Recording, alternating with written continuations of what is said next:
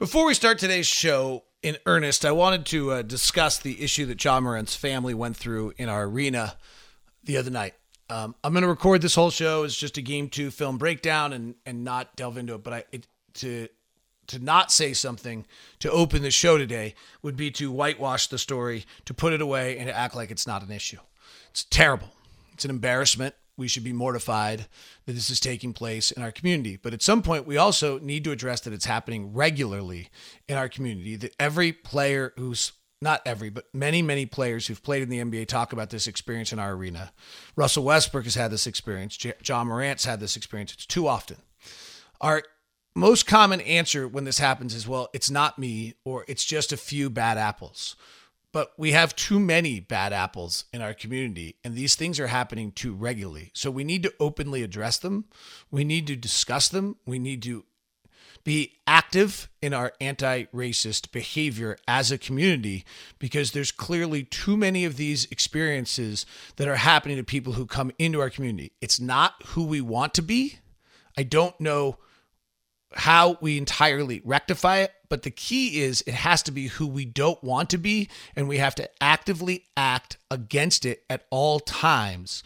And we have to recognize that it is prevalent and does exist. The answer to just say it's a few bad apples allows those apples to fester. We have to admit that it exists, and it has happened on numerous occasions. It's an embarrassment to who our organization is, who our city is, and where we should want to go as a city and as an organization.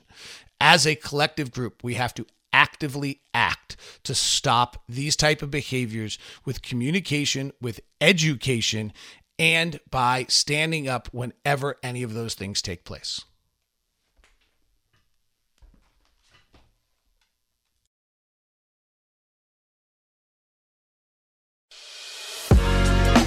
You are Locked On Jazz, your daily podcast on the Utah Jazz. Part of the Locked On Podcast Network, your team every day. It is Locked On Jazz for the 28th of May. A rewatch of game number 2 leads to a better understanding of the pure genius of Mike Conley. Taylor Jenkins' crew is impressive. Donovan Mitchell's impact cannot be underestimated. And things to look for in Game 3 on Saturday. It's all coming up on today's edition of Locked On Jazz. Pow! How are you? I'm David Locke, radio voice of the Utah Jazz, Jazz NBA insider. This is Locked On Jazz, your daily podcast on the Utah Jazz, giving you insight, expertise, geeky numbers, and hopefully making it way better to be a Jazz fan each and every day. Thanks so much for tuning in. Thanks for the listening this week. I haven't checked to see who's winning our latest iTunes chart battle with Locked On Mavericks. They were ahead last time I checked. It's totally unacceptable. Nick Angstead does a great job. Hopefully we're going to spend a lot of time with him and Isaac Harris in the next round. We'll see. I'm checking right now. I hadn't checked this morning. Latest iTunes battle, Locked On Mavericks was in the 90s. Oh, they're at 108. They're kicking our butt. We're at 117 on the iTunes charts. Tell some friends. Tell them to listen, review. Give us a 5-star review on the iTunes, and that will give us a little bump, hopefully, because we can't be trailing if we get into that series. All right, thank you very much for tuning in. Today's show, we're going to review Game 2. I just finished rewatching and have some kind of overall thoughts on it. By the way, today's show is brought to you by Locker Room. Download the Locker Room app from iOS App Store and find one of our Locked On Locker Rooms, changing the way we talk about sports. Here's my overall, rather than kind of chronologically walking through the game, I'm going to try to give you some thoughts, and then at some point I'll just kind of run through a collection of my thoughts on the ballgame. So the first one was Mike Conley was just incredible. Like, I don't know if we'll get a chance to talk with him with the media, but I don't know if he saw if that's a game where he's going to look back and say, I saw it particularly well. But his reads, play in and play out, were impeccable. The Grizzlies opened the night playing their big much higher than they did in the regular season against us. And higher than I noticed them in game one. And Mike noticed it immediately. Then what that does, so Valancinus is playing up at the level of the ball, and to cut off Mike, I think they're trying to, Mike had 20 some odd the other night, and they're trying to take away, if you drop the big, the Jazz are going to get that off the bounce 3 all night, and I think they kind of realized that it's probably not a way they could survive in the series. And this will relate to kind of the second thought I have here in a minute, and so right out of the shoot, you see just perfect read and reaction from Mike Conley. As the night goes on, the Jazz kind of react to the way Memphis is playing the pick and roll in some other ways, but Mike just reads every single one of these perfectly. When they dropped the big, he came in and took his little floater.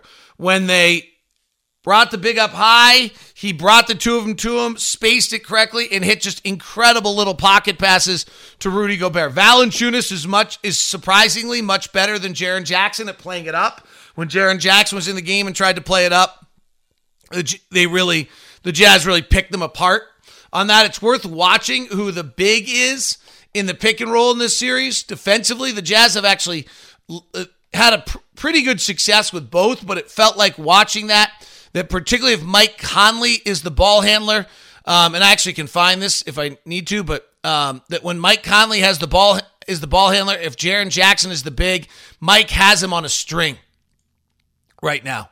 And it's just super impressive to watch what he's doing because, frankly, Mike just had complete control of the game. And I think we said yesterday in that ball game that, Mike was outrageously good defensive in that game. Rewatching it, he was actually even better than I had thought. He just read every situation and then other times brought it all the way down and kicked it out to a three-point shooter. I mean, Mike Conley was truly pure genius in that game the other night. And that was kind of probably my biggest takeaway, frankly, in this ball game was how good Mike Conley was. And that's probably the single most important takeaway I had. And I mentioned it yesterday, but I'm not sure that represented what I actually just saw. So that's everything we wanted out of Mike Conley so far. I actually just looked it up, by the way. Mike Conley against either Valancinus or Jaren Jackson is about the same. The one who really, Jonas Valancinus causes Joe Ingles some issues. Statistically, during the regular season, he only averaged like about 0.5 points per pick and roll when Valancinus was the big. And the same thing was true so far this series. He's just so big, I think it takes away some of what Joe wants to do. And we haven't seen Joe in quite as many picks in the playoffs as we would want to. Now, when Joe got a pick and roll with Xavier Tillman, he had him backpedaling and did whatever he wanted. Joe's still brilliant at it. The second thing that jumped out at me watching this game, and I think this is important, I'm going to walk through this and tell you all the things the Jazz are doing well, and I'm actually pretty confident on the rest of the series. I think the Jazz are recognizing what Memphis is doing, learning how to react. It takes me back to kind of almost Oklahoma City game between game 1 and 2 and just kind of Quinn Snyder's coaching, and I'll touch on that second. But Taylor Jenkins is one of the rising star coaches in this league. Memphis does things very, very well with great intent and are always on point. Now, sometimes, you're asking a lot out of them and the Jazz will expose it, and the Jazz scored 141 points the other night. But there are times in this league where you watch a team play and you try to figure out what their intent was defensively. You have to look back to see who should have rotated or what should have taken place. There is zero of that taking place with the Memphis Grizzlies. Now, the Jazz may be exploiting or taking advantage or making the right play every now and then, but the fact is that they are unbelievable in how well They have an intent on every play. They rotate correctly their play. They're in the right spots on play. There was one play in watching the game where I thought Dylan Brooks freelance probably incorrectly. And other than that, you just don't see Memphis making a lot of mistakes, being all over the map, not executing, planless. I mean, everything from Bojan gets the ball in the post, and they all know exactly what they're trying to do. They're trying to get on his top side, force him to drop step into a trap. Anyone has the ball in the wing, they're generally trying to force him baseline, and everyone's on a string and rotates correctly. It's really impressive. And then offensively, they're not particularly complicated, but they're well-spaced, and they play the fast break, and they get out and run, and that's where his guys are at their best, and he lets Jaw and Dylan Brooks do what they do, and he gives Valancinus the ball enough to keep Valancinus engaged. And Valancinus is a beast. And, there's a 4-play sequence where Valancinus goes at Derek just time and time again. What's important about that is it let Ja Morant have 4 possessions off. So I thought that, really impressive performance by Memphis. I did leave, I'm comfortable with where the Jazz are in the series. Watching this, I think they're beginning to get a texture and a feel and an understanding of what's taking place. And so I would, I think they'll still win the series. They're the better team. And it feels comfortable, but I did leave super impressed by Memphis. And if the Jazz somehow don't play with the tenacity that they're supposed to play with in the playoffs, they'll lose. So I think it's up to, I guess the way I would say this is it's up to the Jazz. If the Jazz, watching this, I do think the Jazz have made and I'll get to that here just 1 second. They've made the inroads. They've done the things they need to do. And they have this thing, I think not figured out per se, but they've got the feel to it. What, particularly on the offensive end, but Memphis comes at you and they're not just, it's almost a disservice, I think, to say Memphis is coming at you because they're actually playing with an intention and a purpose and a system and a scheme that's all correct. And it's really, really impressive. The other thing that jumped out at me was what I would call this texture or feel. I'll tell you a story about being in Oklahoma City, having played the Thunder that year where the Jazz won the playoffs. And I think it relates a little bit to this, and I'll give you that coming up. And then Donovan Mitchell's impact was outrageous in this ballgame. Those things, when we continue on Game 2 film review here on Locked On Jazz. This broadcast is podcast, not broadcast. Podcast is brought to you by my good friends at Murdoch Hyundai. If you're heading over this weekend, you want to look at a car over Memorial Day, please send me a text first. It'll be busy. We'll get you the VIP treatment or send me an email. You don't have my number. Just send me an email at dlock09@gmail.com and we'll make sure that you get a superb VIP experience, but also it should be busy this weekend. So we don't want you to have to deal with waiting or anything like that. So we'll make sure we take care of you. If you're going to Murdoch Chevy, you can do the same. Some great deals going on at Murdoch Hyundai for Memorial Day weekend. Military discount, $500 off any new Hyundai for you. 0% APR for 5 years on the Kona as well as on the Elantra, which is the North American Car of the Year. I'm driving it right now. I'm blown away by it.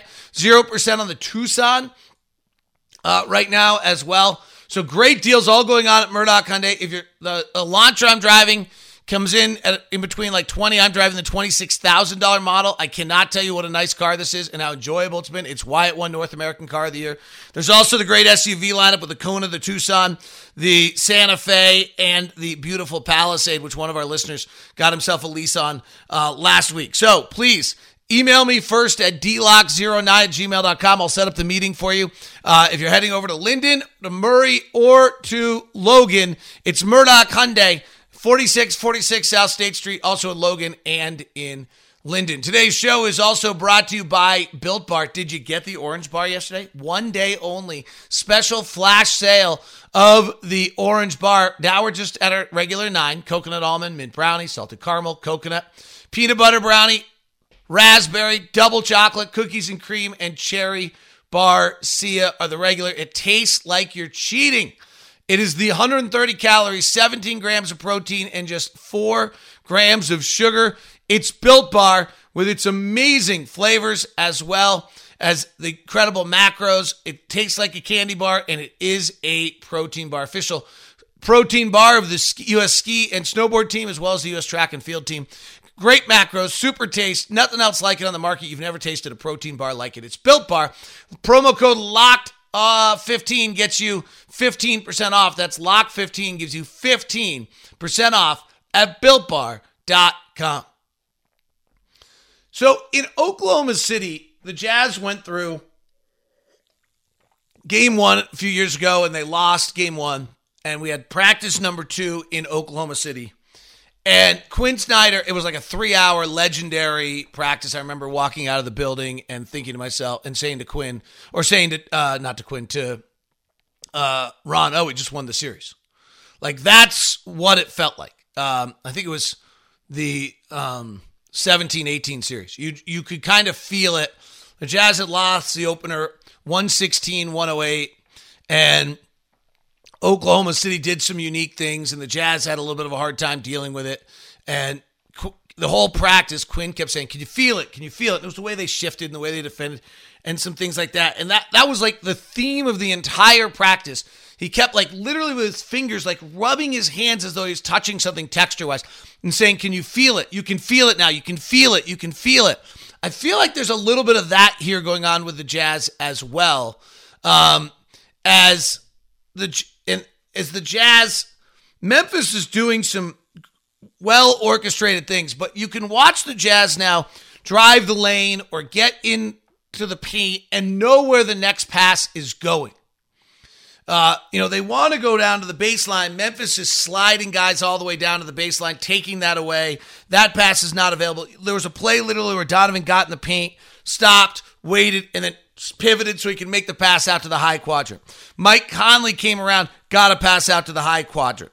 You just kind of could see the Jazz feeling where the next pass was and what was available to them in a way that didn't exist in game 1. And that was really noticeable watching the film, that you just kind of, I wrote down a bunch of times, Jazz getting the feel, Jazz getting the feel, Jazz getting the feel. They just are beginning to understand why things are where they are and what was taking place there. Donovan Mitchell was remarkable in this game. So I don't know if everyone kind of has followed this, but Jonas Valancinus' first foul is Donovan drives, throws a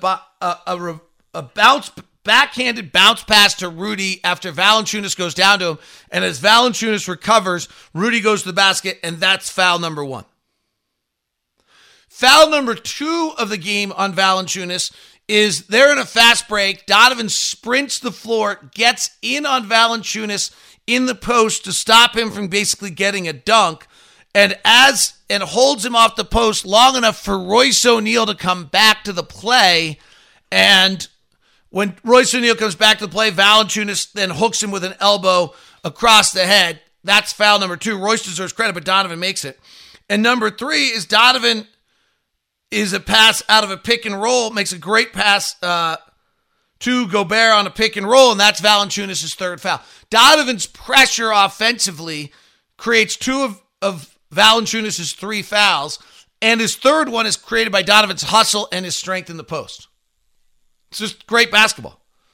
Dylan Brooks picks up 3 fouls, 2 of them playing Donovan Mitchell on the pick and roll, where Brooks wants to blow up all the actions and get between Donovan and the pick, and Donovan won't let him. And it's very clear, knowing Donovan and how much film study he does, that Donovan has watched a ton of film on Dylan Brooks. The other thing about Dylan Brooks is he's very physical and very strong. Donovan's just as strong and just as physical. When he's dislodging Joe Ingles or Mike Conley or Jordan Clarkson, that makes sense. He's a lot stronger than those guys. He's not stronger than Donovan. And Donovan's better with the ball. Probably not better than Mike, but better than with the other guys with the ball.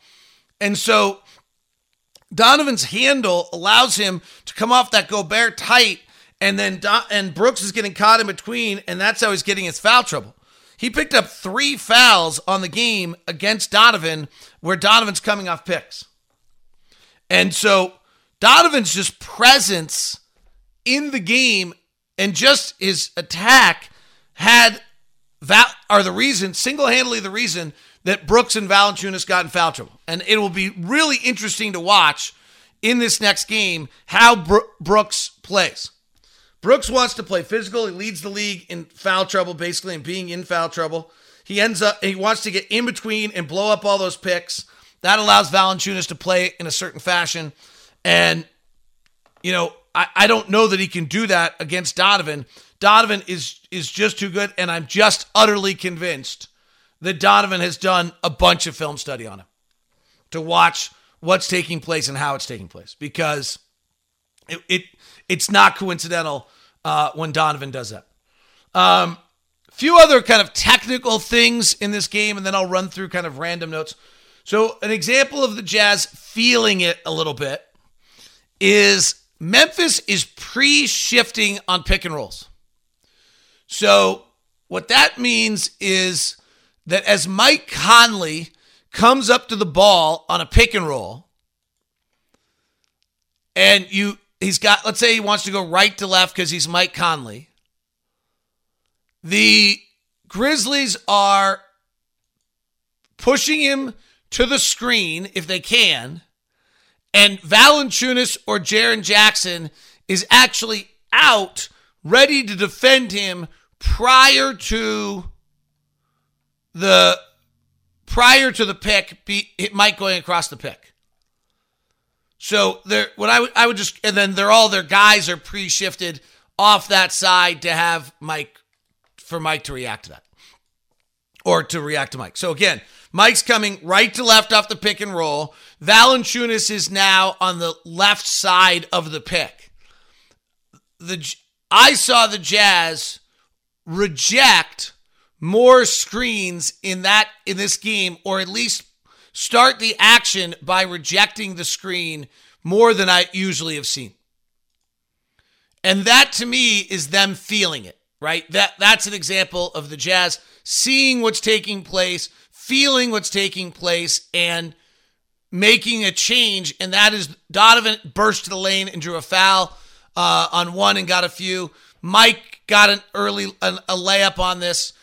You're just seeing a little bit more of going away from the pick because they're pre-shifting. The other thing is you'll see them go away from the pick, and then maybe they come back to play it a little bit. The Jazz offensively are fine.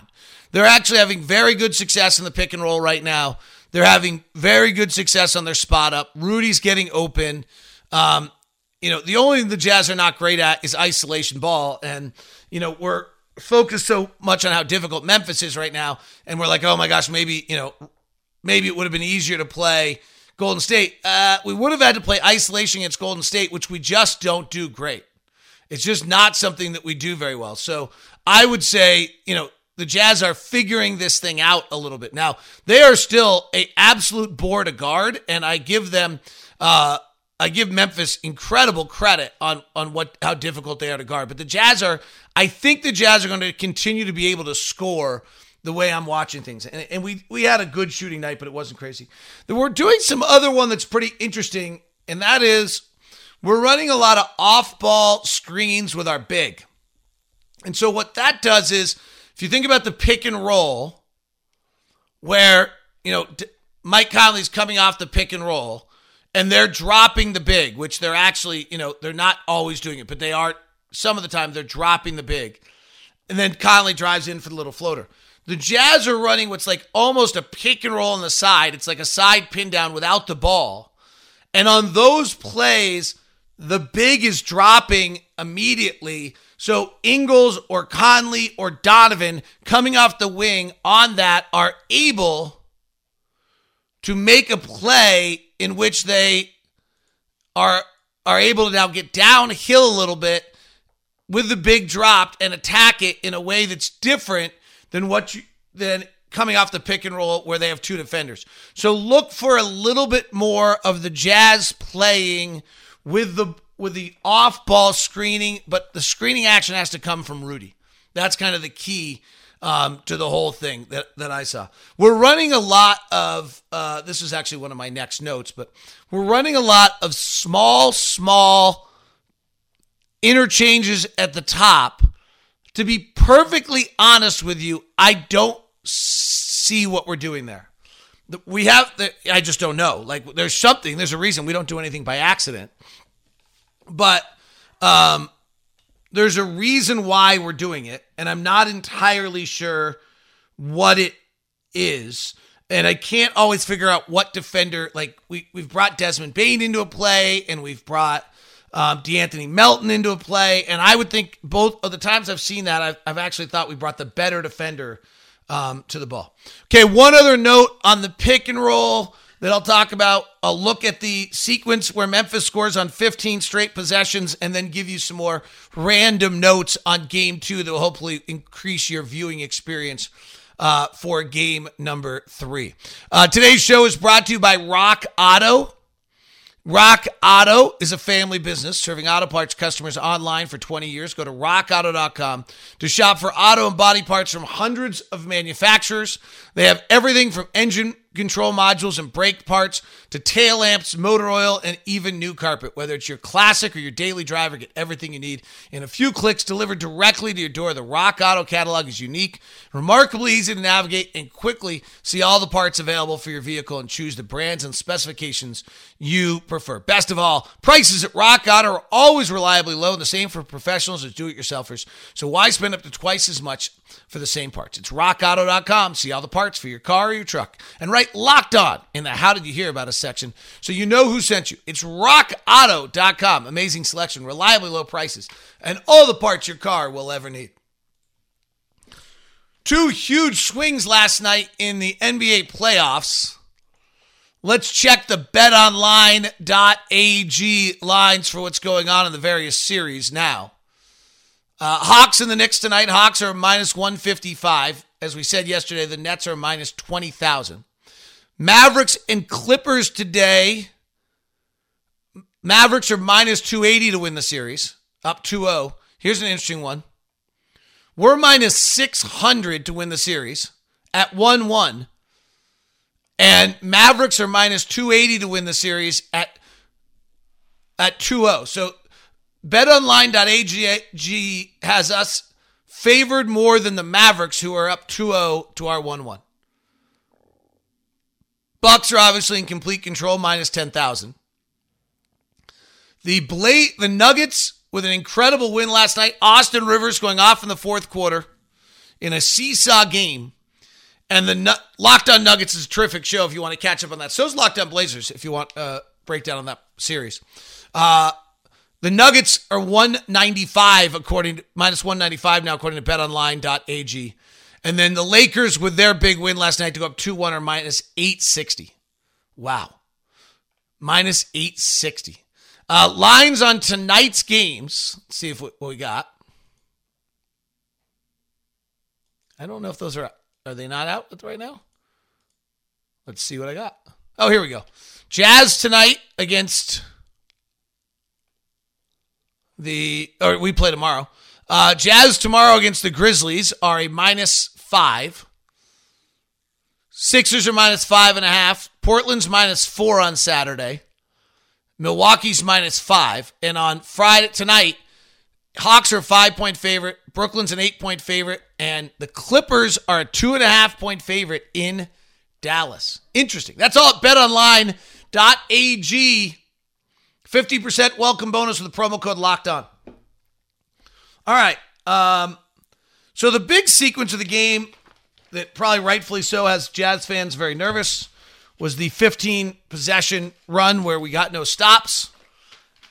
My overall take on that to open up the third quarter is 2 things.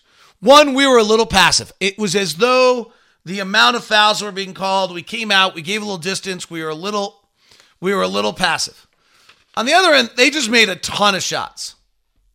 So Brooks hits a mid-ranger to open the game. Brooks is a decent mid-range player, but he's not like an unbelievable mid-range player. And, you know, it was like a shot that when he took it, I would kind of say to myself like, oh, opening possession, of the second half, a left baseline, 15-foot fadeaway. Yeah, have it. Have it. I'm not bothered by it. And I do think that this is a big part of this series that at some point has to come to fruition, which is that the shot chart of Memphis is just not good, and it's a math problem. Brooks makes that shot 38% of the time. On the right side of the floor, fading back from 15 feet, he's at 38%. If he steps back a foot longer, he goes down to 25%. And he takes that shot. If that's what they're going to beat us on, then that's what they're going to beat us on. There's a point where I believe in the numbers enough that I'm that's fine. And I think, I just think that has to come back. Ja Morant is on another planet right now, and he is particularly good at some of these shots. And it does make a difference to him, seemingly whether Rudy or Derek is in the game right now. But even if we look at his numbers for a second, and they're dominant to what side of the floor he's on. That's the uniqueness to him. He plays almost exclusively on the left side of the floor. And if he takes his little push shot from 8 feet out on the left side of the floor, he's 48%. That is really good. And on the right side of the floor, he is 3 of 13 for the season. He is able to never, ever take that shot from the right side of the floor. So is there a way we can make it? But if he takes it from 8 feet out and straight away, it's a 39% shot. At some point, that works out for us. In the paint non-restricted area for the season, Ja Morant was 38%. I'm not dismissing his performance. It just has to equal out a tiny bit. There's some interesting numbers on him right now where he has just been amazing. I would also point out he's been amazing in the open court early in the shot clock. Right now, he's 8 of 10 in the series. So he's shooting 55% in the series. Non-shot clock, he's still great. He's 18 of 37, but that brings it down a little bit. Let's get him back into the regular part of the shot clock. Inside 10 feet in the series, Ja Morant is shooting 20 of 29 from the field. Okay, that is incredible. During the regular season, less than 10 feet, he made 53% of his shots. That is incredible. But not 69% of his shots. He may have gotten hot and gotten better right now, but not that much better. Let's if we can slow them down and get them in the half court, that would help also. He's not as good late in the shot clock. That's shown in this series. He's 2 of 6. He's getting most of his work done in the middle of the shot clock. When he puts the ball on the deck and he's dribbling for a while, he's been deadly. 3 or more dribbles in the series. He's 22 of 37. Okay, that's when he's good. He's in control. He's got it going. He's 22 of 37. In the regular season, though, he's 43% on those shots. It's what he does 60% of the time. He's taking 3 or more dribbles. That's how he's playing 60% of the time. But he's 44% in the regular season. He's 65% in the series. These will calm down. So they open with Brooks hitting mid-range. Then Morant hits an off-the-bounce three-point shot. That's just not, he hits that at 30% on the season. Then Brooks hits an off-the-bounce three-point shot. He hits that at 27%. Anderson gets an offensive rebound. Morant gets to his left baseline sweet spot without much resistance. They run the squeeze pick and roll, which is still a major problem. We'll get to that in a second. Jackson hits a 3. He's hitting 34% on the season. Then they get a fast break. Then they get a fast break. Then they get a fast break. There's the problem. They got confident. They got rolling. They got the fast breaks. Brooks hits another right side baseline jumper. Morant hits another floater. And then they start pounding Valancinus on favors. A little bit of that, I think. Honestly, rewatching that, it was a great run. We were a little passive. We're not blameless. Some of that is just the ball fell for them. They got hot. That's the streak. And our offense was good enough on the other side. All right, let me run through some random notes for you. The squeeze pick and roll, the V pick and roll. Memphis comes up. They set a V. It's so you can't go under. There's no room for you to go under because the two bigs are touching, so you can't go under on Morant. Forces you to go over. We are not stopping that play at all. If we get a close game late, I would suspect they run that every play. We're going to have to figure out how to slow that down. We have not slowed it down yet. Our hustle plays were outstanding. Clarkson, a bunch of hustle plays. Clarkson not shooting it well. He's shot his way off. I loved his game. I thought he moved the ball. I thought the Jazz played with the pass. I thought he played with 0.5 terrifically. 0.5's making a decision quickly. I loved Clarkson's game. I don't care if he made any shots. The ball did not stick like it did in game one. With Donovan back, I don't think people felt the need to overplay. It super impressive. Here are the random thoughts to wrap this up. Jonas is a beast. If Rudy just cannot leave him at any point, and that is a huge part of this entire game. Memphis is guarding O'Neal with Jaren Jackson early so that Jaren Jackson can hide around the rim as a second rim defender while the first big plays up on the pick and roll. The Jazz seem to have kind of figured this out, but Royce O'Neal taking the shot early and making a shot early is going to be really, really important. Royce had just an unbelievably great start to that game. He just was defensively physical, on it, played really, really well.